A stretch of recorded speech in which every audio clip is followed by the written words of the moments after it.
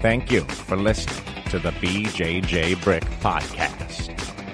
We'll be bringing you Brazilian Jiu-Jitsu and good times.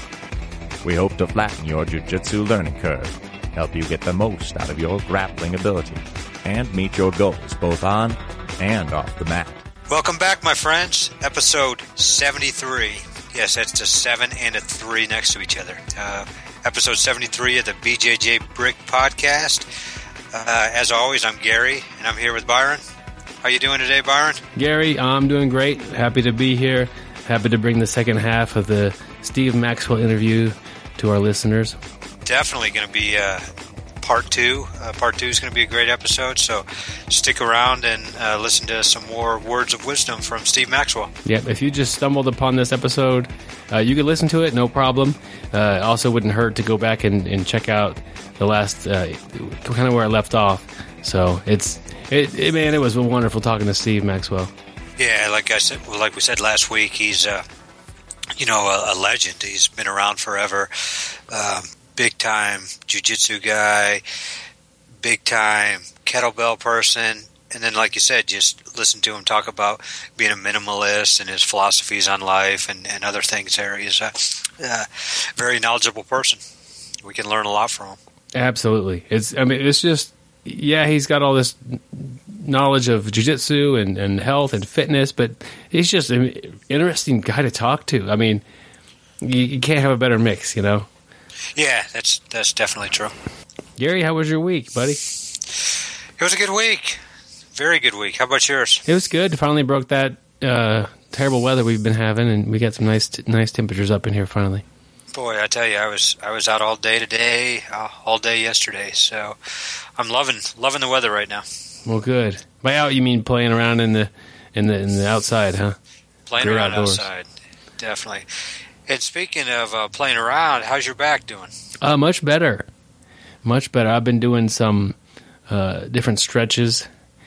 I feel like I kind of missed the boat on back stretches for a while. You know, to stretch my back, I'd do like a twisting motion, and that's about it. That's how I stretch my back. But it also bends like forward and backwards a little bit, and I really don't have much flexibility in my back in those forward and backwards motions, especially like in the kind of the upper half of my back. Yeah, it's really pretty stiff. So I've been working that. I've been using my foam roller, that's getting what I was a little bit more flexibility. Yeah, I've had great results with the foam roller, and it's made especially on my back, it's made a big difference in my back and my hamstrings. Yeah, I think I had a bulging disc, herniated one of my discs, and my lower back was acting up because my lower back has to do too much work, flexing when my upper back does not want to help out. So if I get my upper back to be a little more flexible, I'll be in better. I'll be in business. There you go. So, that's what counts. I've been able to roll with it. It's not been a big deal, but I do wake up and it's a little stiff. But this morning was the best morning yet. When you're 53, you'll be looking like the Hunchback in Notre Dame. I hope not, but there's hope I can steer clear of that. Got a few years to go still. We'll see. Let's hope so. Yep. Gary, we've got some good news about our email list / audiobook stuff. Are we up to 10? No, we were up to 3 for a little while. It kind of leveled off there, and I put 2 more in there. Sweet. What I'm working on here is a way to kind of help the podcast hopefully break even someday. Yes. Because there are some expenses that are incurred with this podcast. So I'm going to make an audiobook that's going to eventually be for sale. It's called Awesome. It's called Your First Year of BJJ, just to kind of get you going, kind of the basics. And while I'm making it, I'm going to put the chapters up in our Dropbox folder for the people who are on the email list. They could check them out for free and kind of let me know what they think. So if you want to get on that list, you can go to the Facebook page or go to our website, bjjbrick.com, and there's a little place to put your email address in there, and we'll send out your email.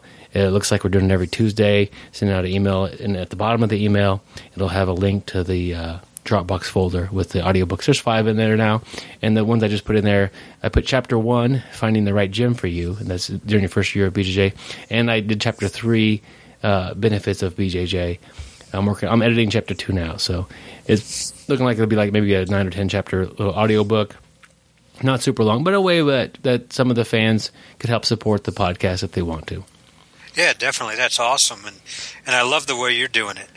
You don't just go chapter 1, chapter 2, chapter 3. You go chapter 1, chapter 3, chapter 2. That's the way to do it. You're original. Yeah, I don't know. Yeah. Chapter 2, I got it all written down. Chapter 2 was your first month in BJJ, and that's kind of a long one. I'm working on that. So I kind of did the first 2 shorter ones, and then I'm going back to the second one. But I've got 8 or 9 different chapters I want to put on this thing. It looks like now, and I don't know if we'll ever if you want the book, I'll probably send it to you. But at one point in time, it'll be available to download for a certain price, and that price will go to help us out. So. That's awesome. But right now it's free. Just get on the email list, and you'll get access to that pretty easy.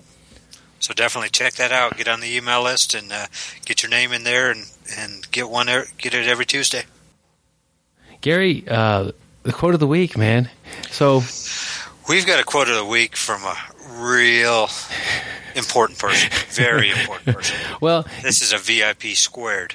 Yeah, a square anyway.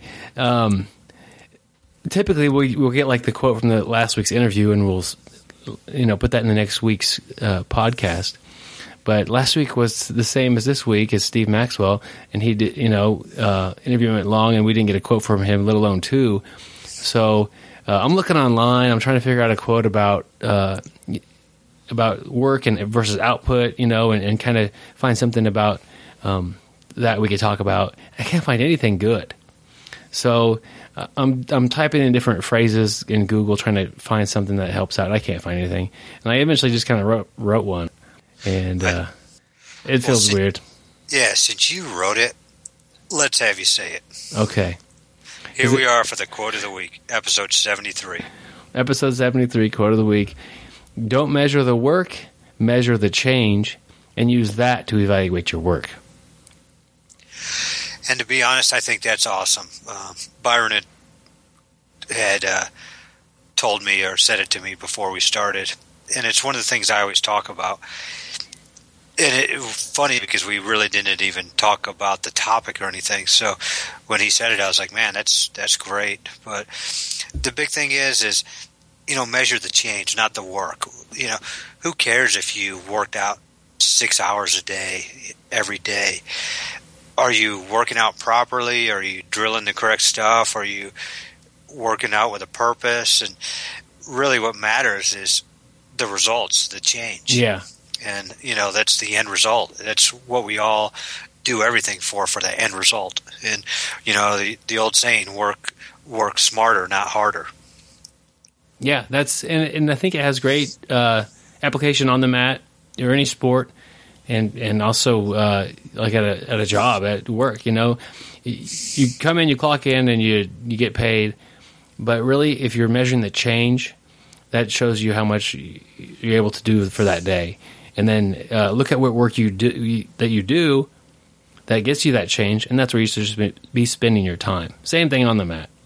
Yes, definitely. I know it's hard to find those, like the good parts of your training that count for the most, but part of your training, like a few minutes, these select minutes today count way more than 10 times that yesterday or earlier on in the day. So it's really try to figure out what makes the biggest change for you and evaluate that and make that stronger. Yeah, and you'll see tremendous gains when you, like Byron said, when you're dialed in and know exactly what you need to be working on, how to do it, where to work on, and all of a sudden everything will just jump through the roof. Your gains will go crazy. If you were talking about jiu-jitsu, your jiu-jitsu would just be so much better on the mat. So measure your gains. Measure how you improve. Yep. So that's the quote. Don't measure the work, measure the change, and use that to evaluate your work. Gary, I'm not going to put anything on you, but I did come up with a quote here. So next week, you're going to find something a little better than what I cranked out. That'd be awesome. I don't think it's possible, but I'll try. Make it like a rhyme or something, Good thing is Google is my friend. I'll just take credit for it. There you go. Well, I Googled this phrase and many of the short, chopped it up, and I couldn't find anything that matched it, so I feel pretty safe about it. Gary, let's do the article of the week. We got a good one for you this week. Everybody's favorite martial artist, Bruce Lee. Bruce Lee. This article was on jujitsubrotherhood.com, and I'll put a link to that on the show notes for you. Make it easy to find. But this is 4 jiu-jitsu lessons from Bruce Lee. And it's kind of crazy because Bruce Lee wasn't really a jiu-jitsu guy, but he's a martial artist, and what he does can translate over to the art of jiu-jitsu. Absolutely. Let's just jump right into the first lesson he had here, the value of cross-training. And he would find little things in other martial arts and bring them over to different martial art. And he was one of the first to really see value in martial arts that he didn't practice necessarily, and try to incorporate that into his style or no style, or what he was doing to see if it would work, because the body movements work, and it's up to you to figure out how they work for you and get them to work into what you want to do. I really like, we talk about cross-training, but anybody who watched the early UFCs realized that there wasn't a lot of cross-training back then. And, that was even after Bruce Lee. And you would see a straight jiu-jitsu guy against a straight wrestler or a straight kickboxer who had absolutely no ground game getting taken down and just getting murdered on the ground. And nowadays, everybody's very skilled in every, standing, on the ground, submissions. It's a different game out there today. That cross training has made a big difference. Yeah, it was interesting to see like the strict arts of this is what I'm going to do. But even like Hoyce had strikes. He was good at the strikes he did, but there were guys that didn't have a clue about the ground. There were guys that didn't understand massive parts of the game. I always liked the boxer with only one glove on. With the one glove. he knew he was going to need to be able to grapple, but he didn't really know how to deal with it. So I'm just going to wear one glove. Trivia question, Byron. Who was that boxer? If I would have known, I would have said his name, man. Do you know who it is? Art Jimerson. Art Jimerson? Jimerson. Yep. Okay. Correct. Gary, I don't know how you do it, but your mind is like a steel trap. Or your Google skills are fast. No, I just used to be a UFC fanatic. That's why. You've probably seen that one clip like 1,000 times, huh? Yeah, yep. Number 2, the importance of conditioning. And going back to early UFCs and everything, we see how important conditioning is. But, he stressed being in shape for fighting. And he walked the walk.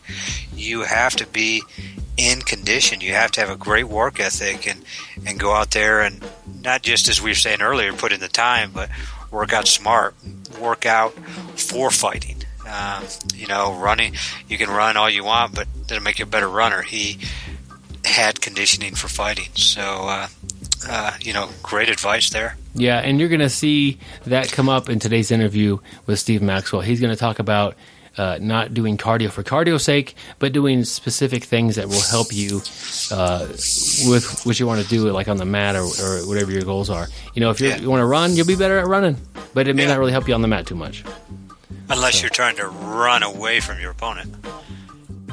Gary, man, that's so bad. True, man. That was bad.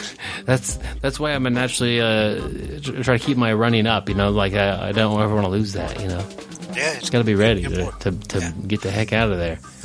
Number 3 on the list of Bruce Lee lessons is the virtue of mental flexibility, and I think this is jiu-jitsu is perfect.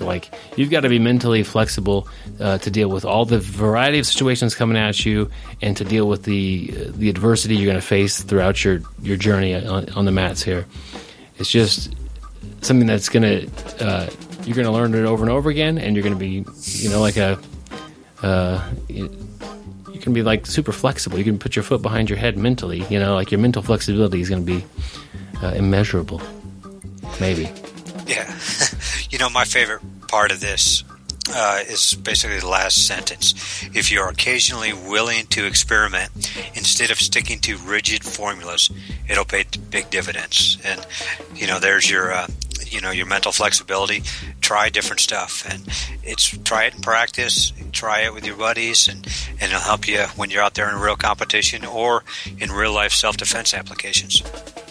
And number 4, and I think most of us have always heard this quote from Bruce Lee, but absorb what is useful, reject what is useless. And, he's just talking about not every move is going to work for you. They give the example of a 300-pound inflexible guy with tree trunk thighs who squats a small house. They're saying it's going to be hard for that guy to have a very good triangle. So we all have physical limitations. We're all built a little bit differently, so some moves may not work as well. But I think you still need to, don't just not learn them, don't just not try them. You're going to need to learn them, and it may become your move. You have to get out there and try it and see what happens. Yeah, give them a shot, and there's benefit to learning moves even if you're not going to ever be good at them, because you'll have them in your memory bank and you'll understand how they work a little bit better than if you just see them. Yeah, and when somebody's setting you up, trying to set you up, you're going to be like, I know what he's doing right there. He's going for a triangle, and hey, I need to get some posture. I need to get ready to defend, instead of just being totally clueless and you've got your posture broken, and next thing you know, you fell asleep. Yeah. I think with this point number 4 here, absorb what's useful, reject what is useless, it's a great example of the fundamentals. Like, you've got to do certain things fundamentally sound, but after that, you've got to figure out what's good for you, what works for your body type, what your goals are, what positions you like, and use those. And if it's not for you, it doesn't mean that the technique is not good. It just means that you're better spending your time developing techniques that will fit your game well. Well, let me ask you a question on that there, Byron. Okay. Let's say I'm a member of Byron Jabara's School of Jiu-Jitsu, and you have 40 guys. You also signed a 3-year membership, buddy. Thank and you. You're auto-debiting me? Yes. Yeah.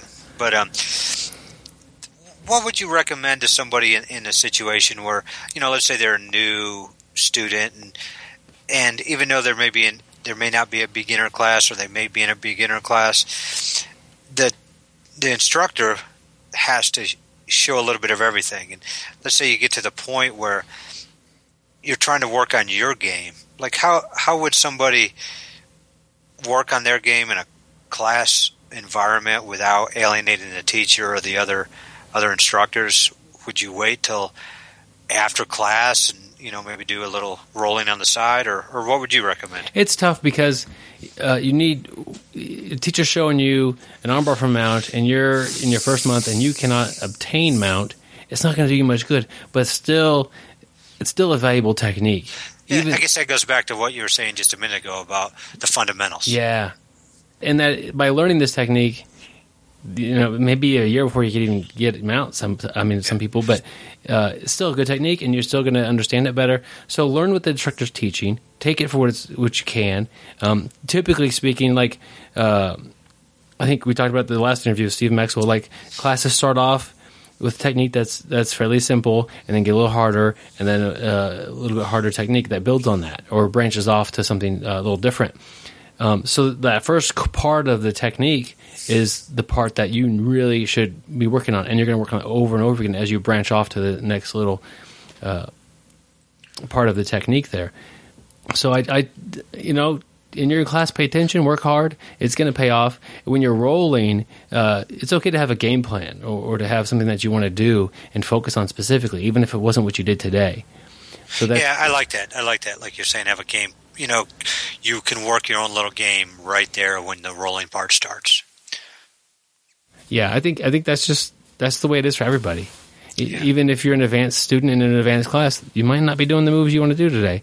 So just learn them and take what you can from them. And there's a good chance, at some tournament or somebody's going to be doing those moves to you, and you'll want to understand them. You'll need to know them. Yeah, yep, definitely. So it's all just part of training. There's so much to learn out there that you got to spend some time on a little bit of everything. Well, Byron, I think it's time to get on to the meat and potatoes of our show today, part 2 with Steve Maxwell. He is the most interesting grappler in the world. He once grappled a polar bear to test out his bear hug. He once choked out an opponent using only his Wi-Fi connection. When he models for gi companies, he uses only his bad side. He only gets ringworm on his ring finger. I don't always listen to podcasts, but when I do, I prefer the BJJ Brick podcast. Stay listening, my friends. You reach your maximum muscular strength. I think I felt the best I had ever felt when I was between 40 and 45. I mean, I actually felt as good as I did when I was a college wrestler. I felt that strong, that good. But then once you reach the half-century mark, you definitely notice a big bump and a drop-off. And I'm pretty convinced that, like in the age group competitions, let's say Masters and Senior 1, 2, 3, 4, they created that not because the guys physiologically can't compete with the younger guys. They did that because the guys don't have time to compete. Usually by the time a guy's 30, he has his career and, family, and, he's a working man now. He's a householder. He just doesn't have the time to go train like the younger guys. But in reality, physiologically, you don't really, a guy in his 40s can easily compete with a guy in his 20s. No problem. If he's able to put the time in. Yeah, I mean, I'll tell you who proved this over and over was Megaton Diaz. I respected that guy so much. There was a guy, he was like, mid-40s and still going to the Worlds and doing good, man. Yeah. I mean, it was like, but, I think a lot of guys could do that if they had the time to train. The problem is they don't. So they had to create these other categories for guys that just don't have the time to get on the mat that much and, don't. And plus, it's not even the time. A lot of times it's just the energy. You only have but so much energy, both mental and physical, and people underestimate the effect that mental and emotional toll can take. So if you're running a business or you're working a job that has a lot of stress, or maybe working for someone that's not so nice and they cause you a lot of stress, that can be very physically draining as well, man.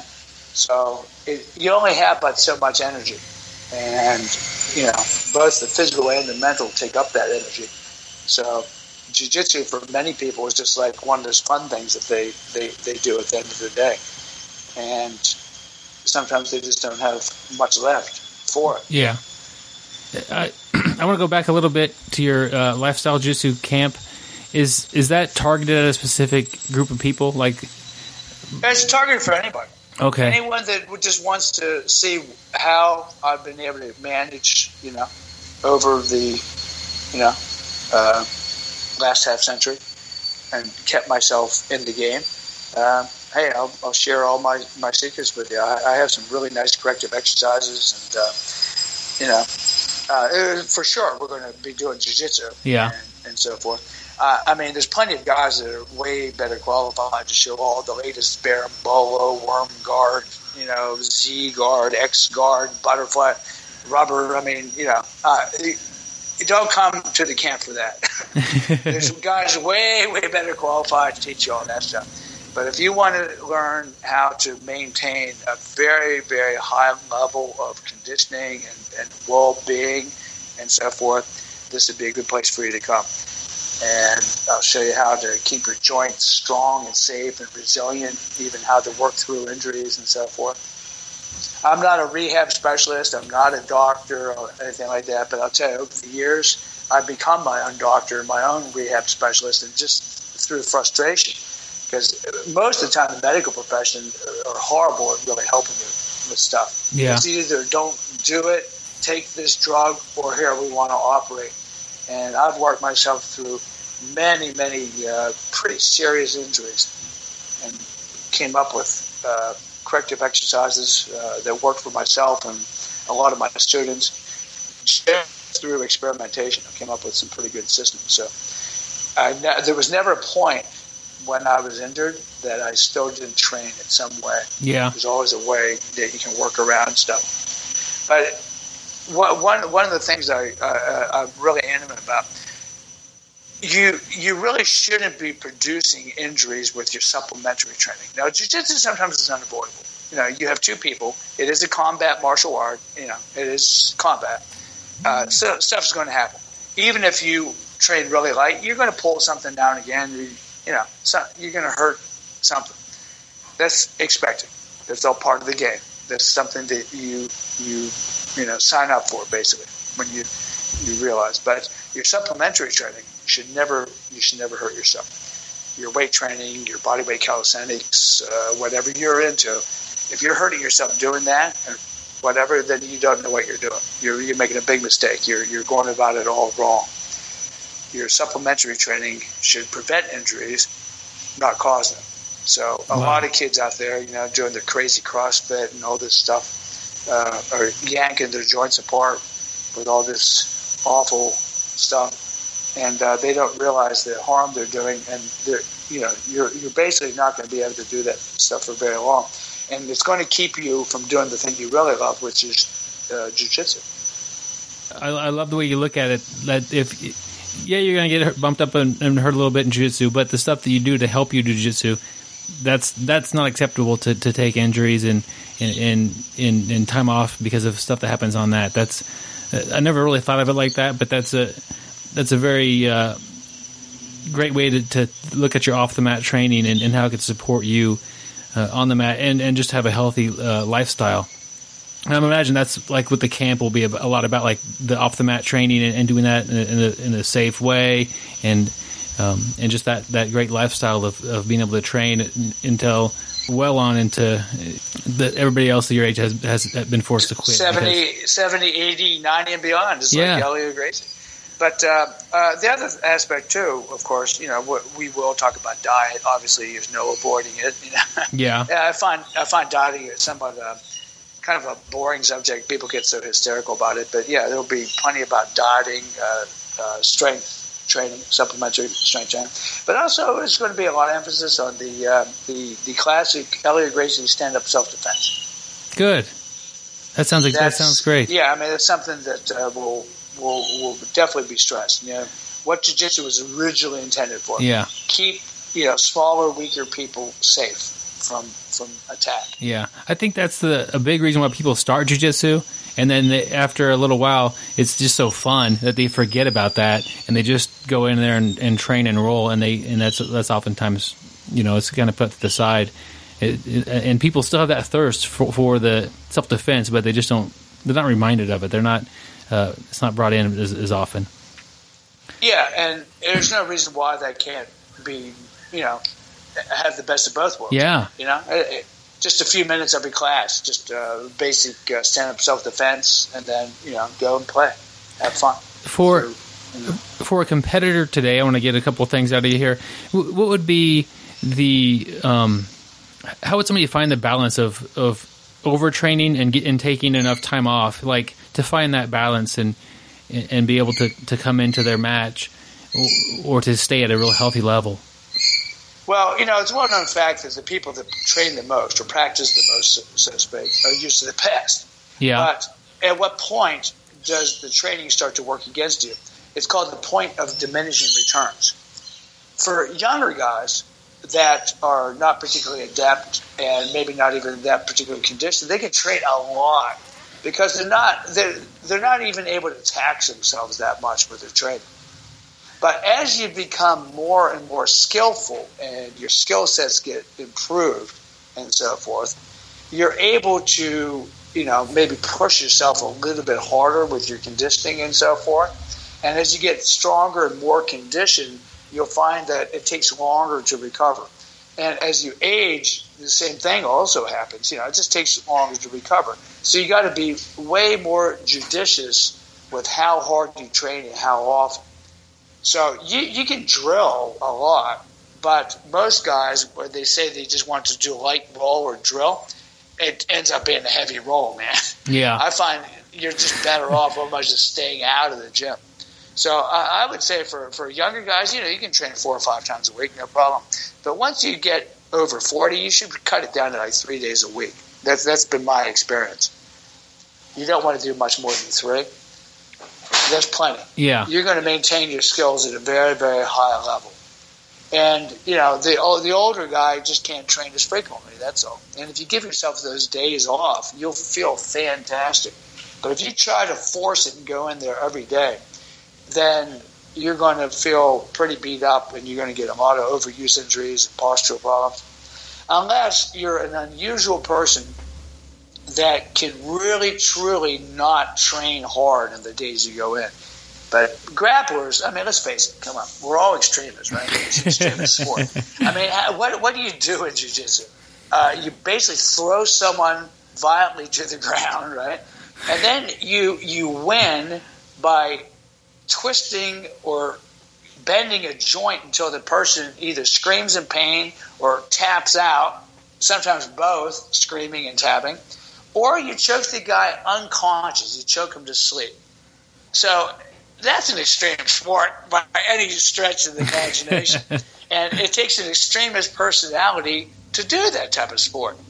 So being an extremist, we love doing what we do.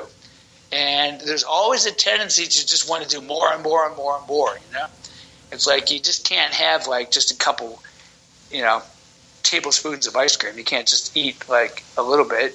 You end up eating the whole freaking pint. So you're almost better off just don't eat the damn ice cream in the first place because you're just going to end up blowing your diet and eating the whole damn thing. Yeah. And that's how I see jiu-jitsu guys. They're better off maybe just staying out of the gym, at least 3 days a week. So they would feel way better for it. Yeah. So there's this myth that you got to train hard every day, twice a day, and there are guys that do that, but man, you will burn out. And I did that in college wrestling. Man, we used to train every day. Sometimes we'd have 2 days, preseason. Yeah. And a 20-year-old body can handle that kind of thing. But for the older athlete, once you're over 40, you can't handle that. You're just going to burn out, get overuse injuries, get exhausted, get adrenal burnout. It's just too much, man. So take heed. Just 3 days a week is plenty, man. Plenty. You're recommending jiu-jitsu on. Yeah, 3 days a week for jiu-jitsu. But for the other days that week, what would be a good thing that you would recommend that they would do to stay busy and stay active? Well, every day, joint mobility. Joint mobility meaning there's certain types of exercises that you do to lubricate and nourish the joints. There's a whole bunch of different systems that I've combined together into my own little system. Some of it's based in Taoist yoga. Some of it's based in Qigong. A lot of it's based on the Russian mobility that I learned when I was in Russia. They had special exercises that the special ops soldiers would use that really make you feel quite good, really energized. So I combined these different systems together with stuff that I knew from even back in the 1960s that we used to do as standard wrestling exercises. And I created this little system for myself, basically. But, I felt so good. A lot of people wanted to learn it. So I just started showing more and more people this little system that I do. And I've been teaching it here in Sydney, as a matter of fact, a couple of days a week at a local club at a kind of like their version of the YMCA, like a police athletic club. It's the PYCY. And I've been going in there 12:30 a few times a week and have a bunch of young fellows that come in there and work with me. But these are the kind of things that you can do on your off days. And, your supplemental strength training, you certainly don't need to do a lot of explosive type lifting and all that kind of stuff. There's this whole myth that you got to train fast to be fast, or you got to lift the weights explosively to build your explosivity on the mat. Explosivity isn't that important in jiu-jitsu anyway. By the way, it's an attribute, but I never found, and I've never actually seen any real research to substantiate the idea that lifting weights fast or doing explosive, let's say, clapping push-ups or that type of plyometric stuff, that actually increases your speed and other non-related things. You get really good at doing those exercises, but the transference is nothing. Yeah. And there's much, much better ways to increase strength that are way safer on your joints. And so I show a lot of that stuff in my workshops.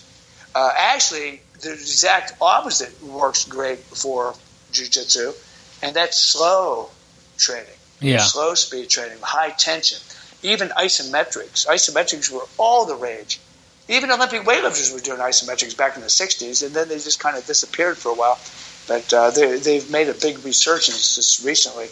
And I'm a huge fan of isometrics, but what I'm finding is a lot of the kids have no clue on how to do them. So that's something that I also teach. Isometric training, high tension body weight training. I'm not talking about like stunts either, you know. Yeah. People get really confused. Front levers and front planche and, handstands and all that kind of stuff is really cool, but it has nothing to do with jiu-jitsu.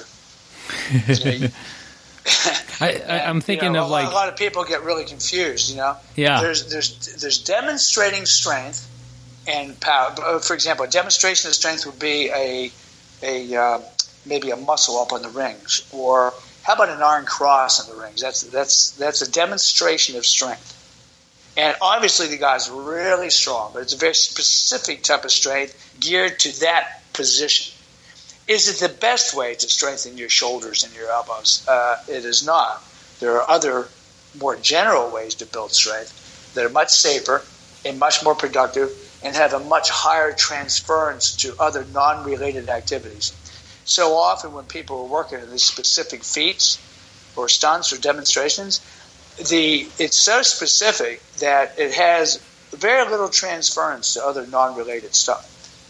Your strength training should transfer in a general way to all sports and activities. So a basic rule is the more skill that a particular exercise takes, the less transference it has to anything else. I mean, there's no doubt that you'll get stronger doing anything, really. But it's not always the most objective and best way to do it. There's way better ways to get strong than a lot of these stunts and feet. That makes sense. I'm trying to higher care. Yeah, I'm trying to think of as someone who's going to do a competition and they're not real experienced with conditioning their body, and maybe kind of a newer concept for them. They haven't competed for years, or maybe haven't competed really in anything, and they're getting into jiu-jitsu and they want to do a competition. How would you like if they're trying to get together like a morning routine to help get them started off in a good way? Do you have any recommendations for them to do something? Yeah, I mean mobility every single day. Okay, just to keep the body supple, including stretching.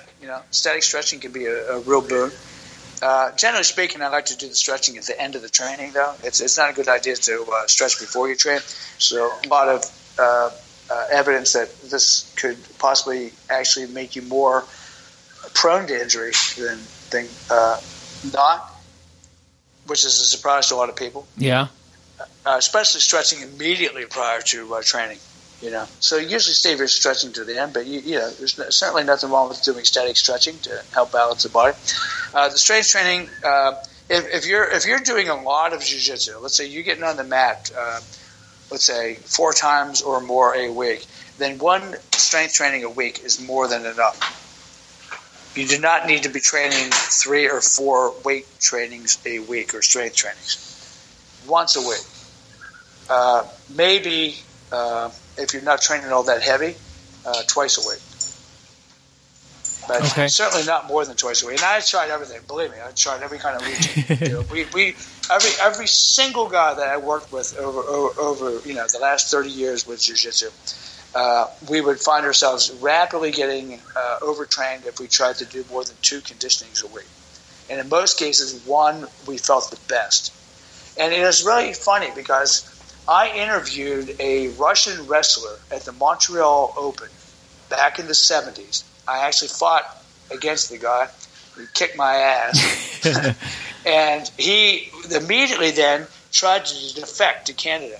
This is back during the days of the old evil empire, the USSR. And the guy tried to defect. His name was Victor Silverman. And I was talking to him in the locker room afterwards, just doing like a little article. I was actually writing stuff even back then. And I was absolutely shocked when he told me that he only lifted weights once a week. that he lifted weights 4 times a month. I couldn't wrap my head around that. I says, what? I thought you Russian dudes were lifting every day, twice a day, you know what I mean? And it wasn't true at all.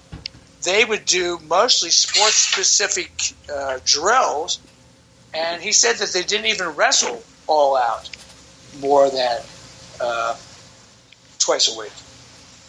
Wow. But they would just drill at match speed, which gives you a tremendous amount of endurance.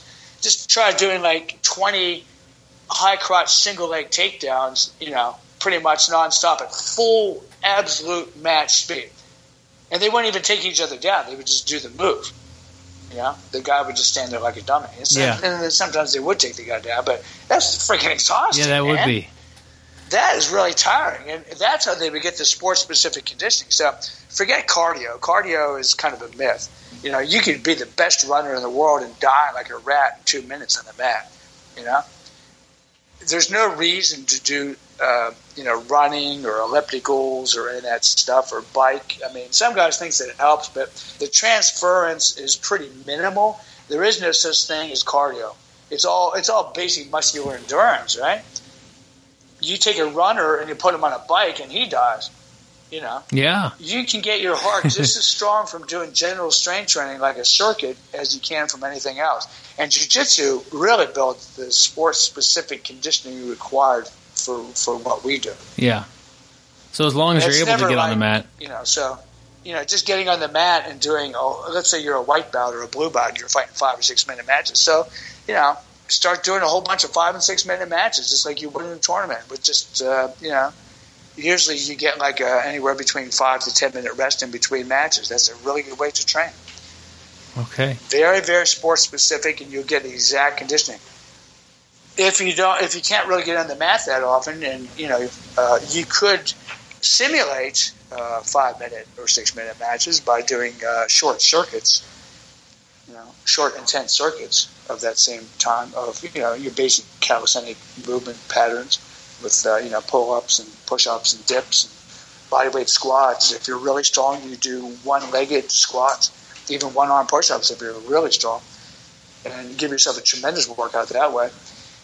But for the most part, you don't want to rely on outside conditioning. You want to rely on jiu-jitsu as your main source of conditioning. And then you want to do a general strength training at least once a week, certainly not more than twice a week. And believe me, I've tried it all. I've done everything, every kind of thing you can do. And it doesn't really matter what it is either. It could be body weight, it could be barbells, hey, even machines. Yeah. There's old Hammer Strength and old Nautilus machine circuits. People poo-poo that as always non-functional. Bullshit. When I was wrestling NCAA, I used to do this brutal Nautilus circuits like once a week. Oh, my God almighty. They were intense. And anyone that tells you can't get strong from doing machine training, that's absolute nonsense. Matter of fact, the only NFL football team to go undefeated and win a Super Bowl was the 1973 Miami Dolphins under Don Shula. Guess what? Their primary conditioning was a Nautilus circuit, a Nautilus machine. So, that's awesome. That's amazing. Don't say that that machine training is non-functional. That's silly. Your muscles don't know whether they're lifting buckets of horse shit or $100,000 MedX machine. Ultimately, it doesn't matter. Yeah. As long as you're doing something on a regular basis and you're making a progressive overload and you're attempting to increase weight and or reps. But as I said earlier, though, there does come a point in a man's life where you're not going to increase his weight and his reps anymore. Yeah. You're not. Your days for setting PRs in the gym are long gone. So if your whole game was always about lifting a certain amount of weight or doing a certain amount of reps, and I had said this earlier, you're going to be greatly disappointed. For a lot of guys like me, it's a matter of holding on to what you've built over the years, not losing, trying to see how little ground you can lose, and trying to maintain the high level. That's a good intrinsic goal. That's a good healthy. I'm not going to set any PRs, but hey, I can certainly maintain a very, very high level into advanced age. That's a very, very good goal for an older man. Trying to hold on to a certain level of what you've built over the years. I look at strength training for guys as kind of like money in the bank, you know. Yeah, that makes you're saving a certain amount of money, and you're putting it in the bank for later, for future use. Yeah, you're in Sydney, Australia right now for a little bit longer. Then you travel a lot. Yeah. I pretty much different country every few weeks. Usually every winter I like to come to Sydney. I kind of hate the social hysteria. I'm a minimalist. I'm a digital nomad. I make my living from the internet, but also doing seminars. But obviously, I got to be someplace that has Wi-Fi, so that cuts out a lot of third world places. And then, I'll teach seminars. I'll teach jiu-jitsu. I'll show the Gracie self-defense. I'm hosted by people, so any listeners out there that would like to host a Steve Maxwell seminar, contact me through my contact page on my website. I'd be happy to talk to you.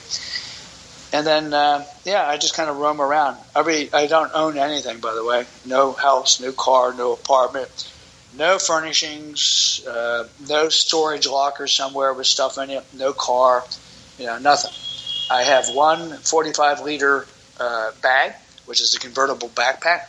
I hate those stupid roller things, Yeah. And try rolling a roller bag on cobblestone streets, or try changing trains, 3 or 4 trains in Germany or London in a busy train station, trying to yank those things up several flights of stairs, or in a snowstorm, try rolling it down the sidewalk, or in mud. You quickly learn that it's better to carry your belongings on your back. So they have some pretty cool convertible. How long have you had travel packs? How long have you been able to? I've been doing this since 2005. Okay. I got divorced from my ex-wife, DC Maxwell. We had the first Brazilian Jiu-Jitsu school in the Eastern Seaboard.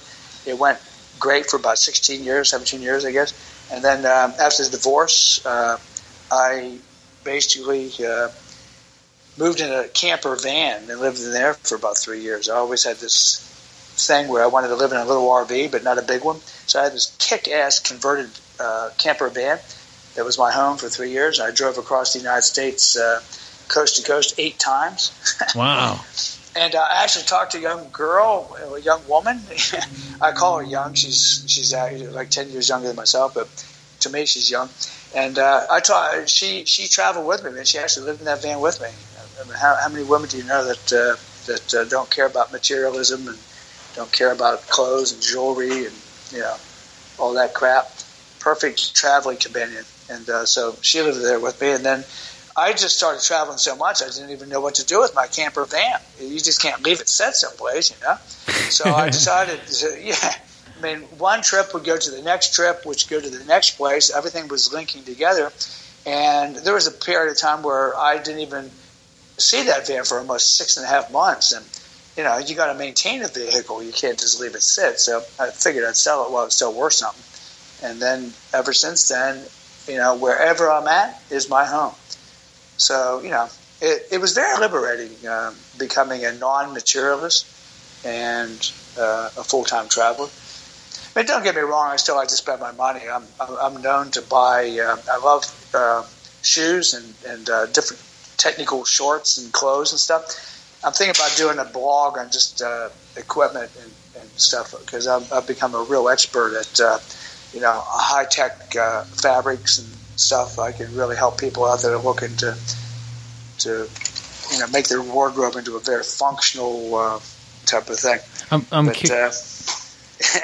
I'm curious, what kind of backpack do you have?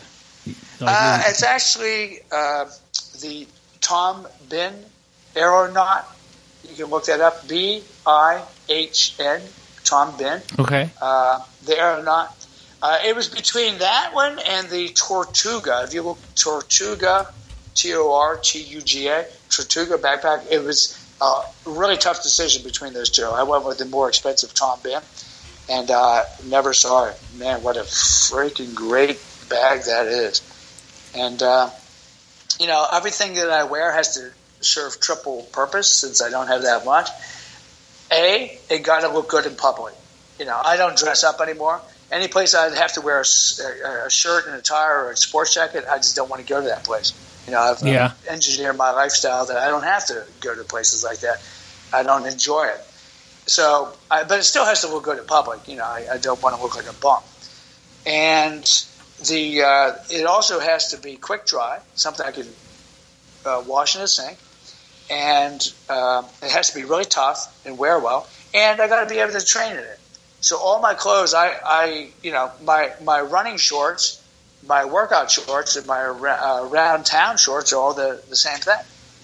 And with all the awesome high tech fabrics that a lot of the hiking and rock climbing clothes manufacturers are making, wow, some of the clothes are just fantastic. There's some awesome companies out there. So everything's like really high tech fabrics that are easily cared for. They got to be water resistant, spill proof. I could dump a cup of coffee on these shorts I'm wearing right now, and I could just wipe it off, and it wouldn't even have a stain. It would be fine. Wow, that's cool. It sounds like when you're just going to have a few things, you're able to, or you want to make sure that they're the quality that the absolute best, right? Yeah. A few nice things is certainly great, but it is liberating not to be owned by your things. Yeah. It's, so many guys end up, basically working a job they don't particularly like, maybe even a horrible job, to buy stuff that they don't need. And then they got to maintain all that stuff, right? They got to maintain it and pay for it and upkeep it, and so forth. And your whole life can be just about your stuff. That's a terrible way. That's a terrible thing. I mean, that's a real waste of one's energy and life. Obviously, like stress is unhealthy, and a lot of people carry a lot of stress for having a house they can hardly afford and all this stuff like that. But is there? I've never lived a lifestyle like you. Is there a lot of stress? Do you get some stress with not having a? Oh, sure. I mean, sometimes you get to some pretty weird places, man. Sometimes. I was in Shanghai, China, not too long ago. China has that firewall up their anti-Google. And I kept using VPN addresses on my iPad so I could access my emails and keep up. Because, I make my living doing online personal training, fat loss programs, training programs, for everyone, from athletes to just regular housewives that just want to get their figures trimmed. And but that's my life. Blood. That's how I make my living. So not being able to access email, that was a bit stressful, And, sometimes you get into these weird situations in certain countries, with visas and things like that. Sometimes, just flying is stressful. Yeah. Just the nature of flying. I mean, you're in basically an artificial environment with all these electromagnetic fields. People don't realize how electromagnetic fields influence your own electromagnetic field. Basically, we're just a bunch of electrons floating around, and we're bioelectrical machines. Basically, is what the human body is. So these other things really, everything from radio waves to TV waves to microwaves to, neon lights to high power electrical lines. I mean, it all has an influence on your energy and your body. But it's particularly concentrated in airlines, in an airplane, in a jet. And it can be tiring, man. You're breathing that canned air. Sometimes my flights are up to 14 hours. And it's just sitting. I mean, think of sitting in a chair as the new smoking. That's just about how harmful it is. Yeah. So imagine then sitting for like a 12 to 14-hour flight in that artificial environment. And that's very taxing on your body. They can leave you tired. And then if you're moving a whole bunch of time zones, there's that little thing going on there. The disruption to your sleep, the disruption to your eating, It's like things get kind of messed up a little bit for a while, so that could be stressful to the body. But I do meditation and visualization. I'm very big into affirmations and things like that, and you can mitigate a lot of the damage, of course, just by keeping your mind calm and using some of these mind techniques you can override a lot of the negative physical things that are going on when you're traveling. But I'm pretty adaptable. Yeah. You get really good at being adaptable. It's kind of a skill set, just like jiu-jitsu is. You learn just to roll with it. Occasionally, there'll be a mess up with the airline, a cancellation, or I've actually missed flights before and had to eat the full ticket. Man, that's always a little stressful. Yeah, that'd be pretty disappointing or hard to do. Yeah, I mean, when you travel as much as I do, it's bound to happen at some point. But, I've been really, really, really fortunate, though. Most of my travel has been just absolutely picture perfect. Of course, I visualized that, I visualized that happen. I absolutely, always see everything going smoothly. And I always generate the feeling in my body that it's going to be that way. And, usually the kind of mental energy you're putting out there, that's pretty much what you attract. So you pretty much get in this world what you put out, the kind of energy in versus energy out. Yeah. So if you're a scary Mary or you're a warrior, you kind of almost create the very thing that you're afraid of. And I've seen that time and time and time again. So it's really important to get mental and emotional control. And a lot of people, they have physical skill sets, but they don't have good mental, emotional skill sets. And that's very important if you're going to be a competitor in jiu-jitsu. You got to learn to control your mind. Yeah. That's something that most coaches don't work with, A lot of, there's a whole psychology behind sport as well.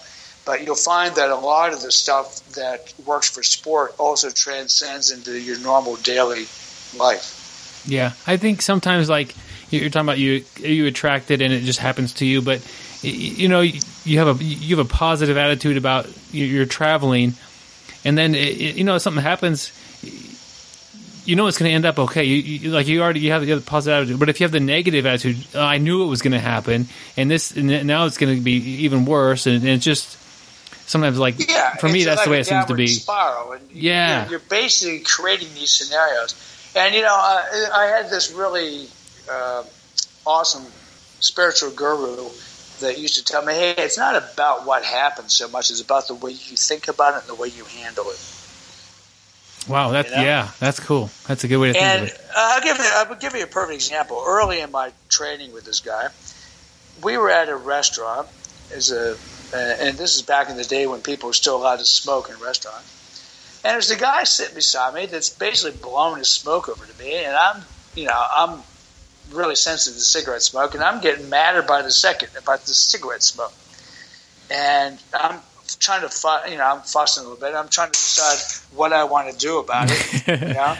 I'm thinking about, doing something almost violent, And I'm looking at my guru friend, who was this, at that time, I consider him incredibly highly spiritually developed. And I'm saying, doesn't that bother you? You don't seem to be upset at all. And he said, Steve, your mental agitation is doing you way more harm than any of that cigarette smoke possibly could. He says, the guy's within his rights to smoke it. There's not anything I can do about it. I'm supplementing the damage that smoke would possibly do by keeping a positive mindset. And I'm able to supplement. And I thought, wow, man, that is so deep, man. He truly wasn't bothered by it. And he was right. My upset about it was way worse than any damage that little bit of smoke was going to do me for that short time I was in that restaurant. So how often do we get in situations where we agitate, our minds get really agitated and we create all this tension that is way more damaging than anything that's actually happening. I hadn't thought of that, but that's you were doing as much damage, if not more, to yourself by getting upset and worked up. Yeah, exactly. I mean, there's no sense trying to fight what is. Yeah, it is what it is. You ain't going to change it by being upset. You're just going to make yourself even more, you're going to make yourself sick, basically. So just breathe, calm down. Everything works out for the best. Everything will resolve itself at some point. No sense, getting yourself all, crazy about stuff that happens, because you can't do anything about it most of the time. I mean, you can create good situations for yourself by keeping a positive mindset all the time, as much of the time. Of course, no one can do it all the time. Yeah. But, there will be times when things happen that have the appearance of being really negative. Sometimes they're blessings in disguise, I mean, we've all read about the guy that was late for his flight, and he missed it, he's all upset, and he's eating the ticket only to find out that, there was a plane crash. Yeah. I mean, that's an extreme example. Yeah. But, I mean, it has happened. But, I mean, how many times in our life were we late for an appointment, or we missed the cutoff, and perhaps it avoided a greater disaster? Yeah. Maybe it was a blessing in disguise. Yeah. Maybe you were supposed to be late to that appointment. Maybe it was like that higher mind, that higher part of yourself that was protecting you from something. I mean, I'm a real optimist when it comes to that kind of stuff. You didn't. So I was looking for the silver cloud. Yeah. And, I just don't question what is. It is what it is, and I just have to deal with it as it is. And I'm going to try to stay as calm as I can. And I have to tell you, though, Byron, I wasn't always that way. I used to have a pretty bad temper, but what I was doing was it was creating a sickness in me. I used to flare up and get pretty mad and rail and rant about stuff, and I just learned that, wow, man, that's worse than the actual thing that I actually rail and rant about. I think that's common. I mean, it didn't help a thing. Yeah. I just agitated myself. So I think that we could all take look that at mindset even on the mat. You can take that same mindset. Well, cool. How you've got a really crazy schedule. It seems like I'm looking at your calendar here online. How could somebody keep up with you and keep up with what you're doing? Well, I'm on Twitter. I'm Steve Maxwell, SC, and I'm also on Facebook. And I'm always posting pictures, videos, put up diet stuff, exercises, where I'm at. I get to some pretty cool, exotic locales. So, even if you are stuck in a snowdrift somewhere in the East Coast, you can live vicariously through me and follow me and like my Facebook. And then, of course, the website is my main contact forum, Maxwell SC. I have people that run that website full-time. I have a webmaster, and my young assistant, I call her my young teen assistant, she answers all emails. And so if you have any inquiries or would like to contact or just keep up with my nomadic lifestyle, that's the way to do it. The amazing digital age, I was almost 50 years old before I started having my first laptop, and I just fought against it for years. I never really learned how to touch type, and my typing skills are pretty mediocre, so I really didn't do it for the longest time. But once I actually, got my first little computer, and then my first phone, a tech phone, was a BlackBerry. I realized, wow, you can really communicate with these things. This thing is awesome.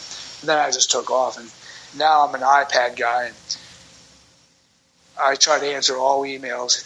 And if you would have told me, let's say 20 years ago, I'd be making my living, using all this tech stuff, it's like, you're crazy, man. But, the World Wide Web, what an amazing thing, it allows people to communicate. And we're talking as if we're in the same room together, and I'm on the whole other side of the world from you, a day ahead, Yeah.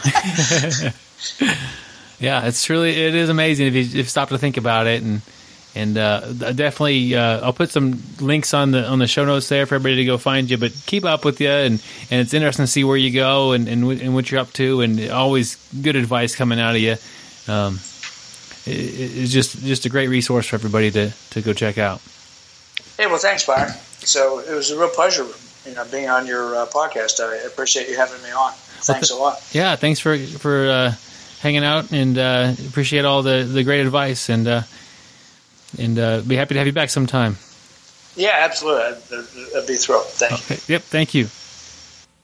All right, that wraps up our interviews with Steve Maxwell. Like I said before, if you missed the first one, go back and check it out. Tons of great information. It's just fascinating talking to Steve Maxwell, even if he wasn't a black belt that had been a fitness on the top of the food chain as far as fitness health goes for anyone around the world. Just a great guy and really interesting to hear. So if you missed it, check it out. Next week, Draculino will be stopping by and giving us an interview. Gary? Boy, we're lucky to interview somebody as talented as him. So going to be a great show. Yep, definitely looking forward to getting that one to you guys. Gary, we still have a few gi patches left. And gi patches are going quick. We love it that everybody's going on to our site or going on to iTunes and leaving a review and make the review funny, and we'll get you out a gi patch. We'll send it to you free of charge if you live in the United States. Yep, just after you write the review. It does take a few days to post. That's fine. It doesn't really matter to us. Send us an email. Tell us that you wrote a review, and we should be expecting it to come through. So we'll need your address, and get you a gi patch. We're happy to do it, and thank you guys for the reviews that you've written so far. And if you've written one and not send us an email, go ahead and send us an email if you want a gi patch. If you don't, that's cool too. And same thing, too, like Byron's saying, send us an email. You can do it on the Facebook page. You can also send us an email to bjjbrick@gmail.com. But if you know anybody, let's say your instructor or even yourself, somebody worthy or somebody that would be a good interview, give us some advice, and if you're going to tell your instructor, at least ask him first to make sure he's interested. But and then also too, if you have any, a lot of our listeners have a blog or write articles. If you have any cool articles, send it to us, and maybe we can put it on a show. But and finally, if you have any advice or questions, concerns, same thing.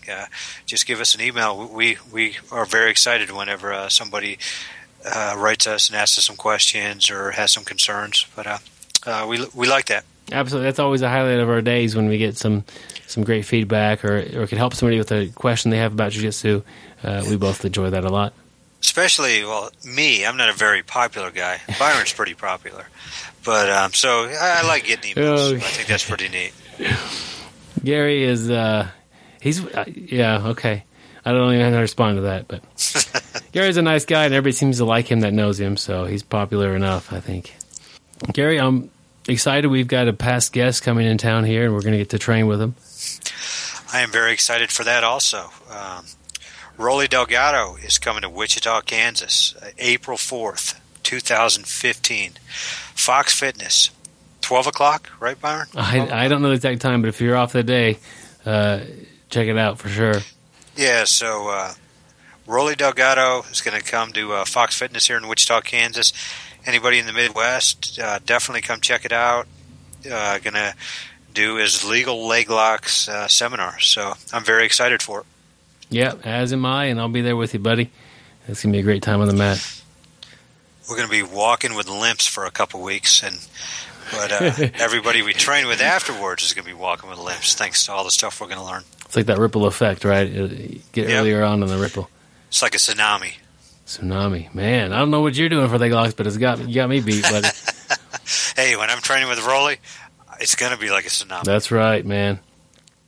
If you enjoyed the show this week, definitely we appreciate if you share it. Tell a friend about it. Tell somebody on the mat that you help get the word out. That means a lot to us that you would recommend this to a friend. Not necessarily just online or whatever, but just in person. You're on the mats grappling. Mention it if you can. It means a lot to us. And then also, going back to that, give us a review, and then we'll send you out a patch. And that way, when you're on the mats, people can ask you about the patch, and then you can recommend us. Yeah. What is that weird patch with the... What? Who are those weird people? I looked at the other day looking at making stickers, but I don't know. I don't know what you put a sticker on anything. Anyway, but be nice to have something else to give away. Yeah, we could put them on our car. There you go. We'll put them all over your car. I already have the gi patch is weird enough to have a little picture of miniature me on my car.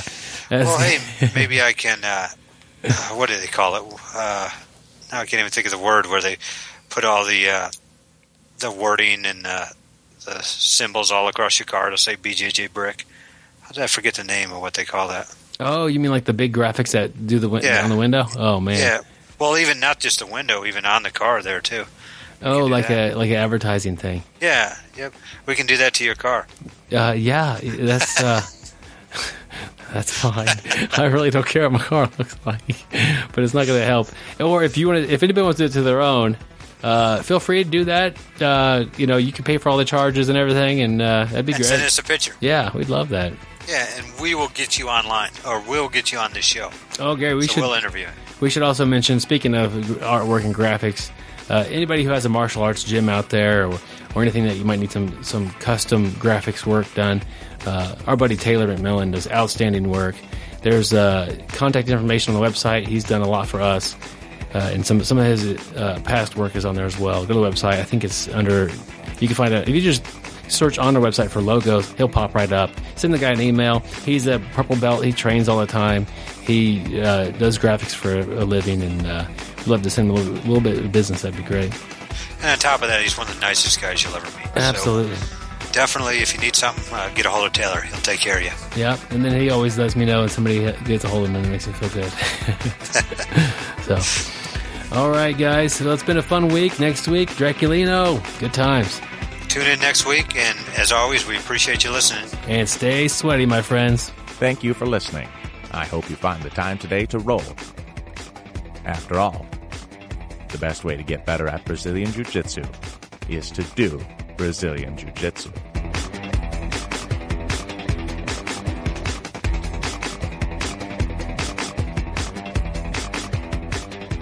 Gary's a nice guy, and everybody seems to like him that knows him, so he's popular enough, I think. Gary? Yes, Byron? Let me think of what I was going to say real quick here, because I totally went blank on this one.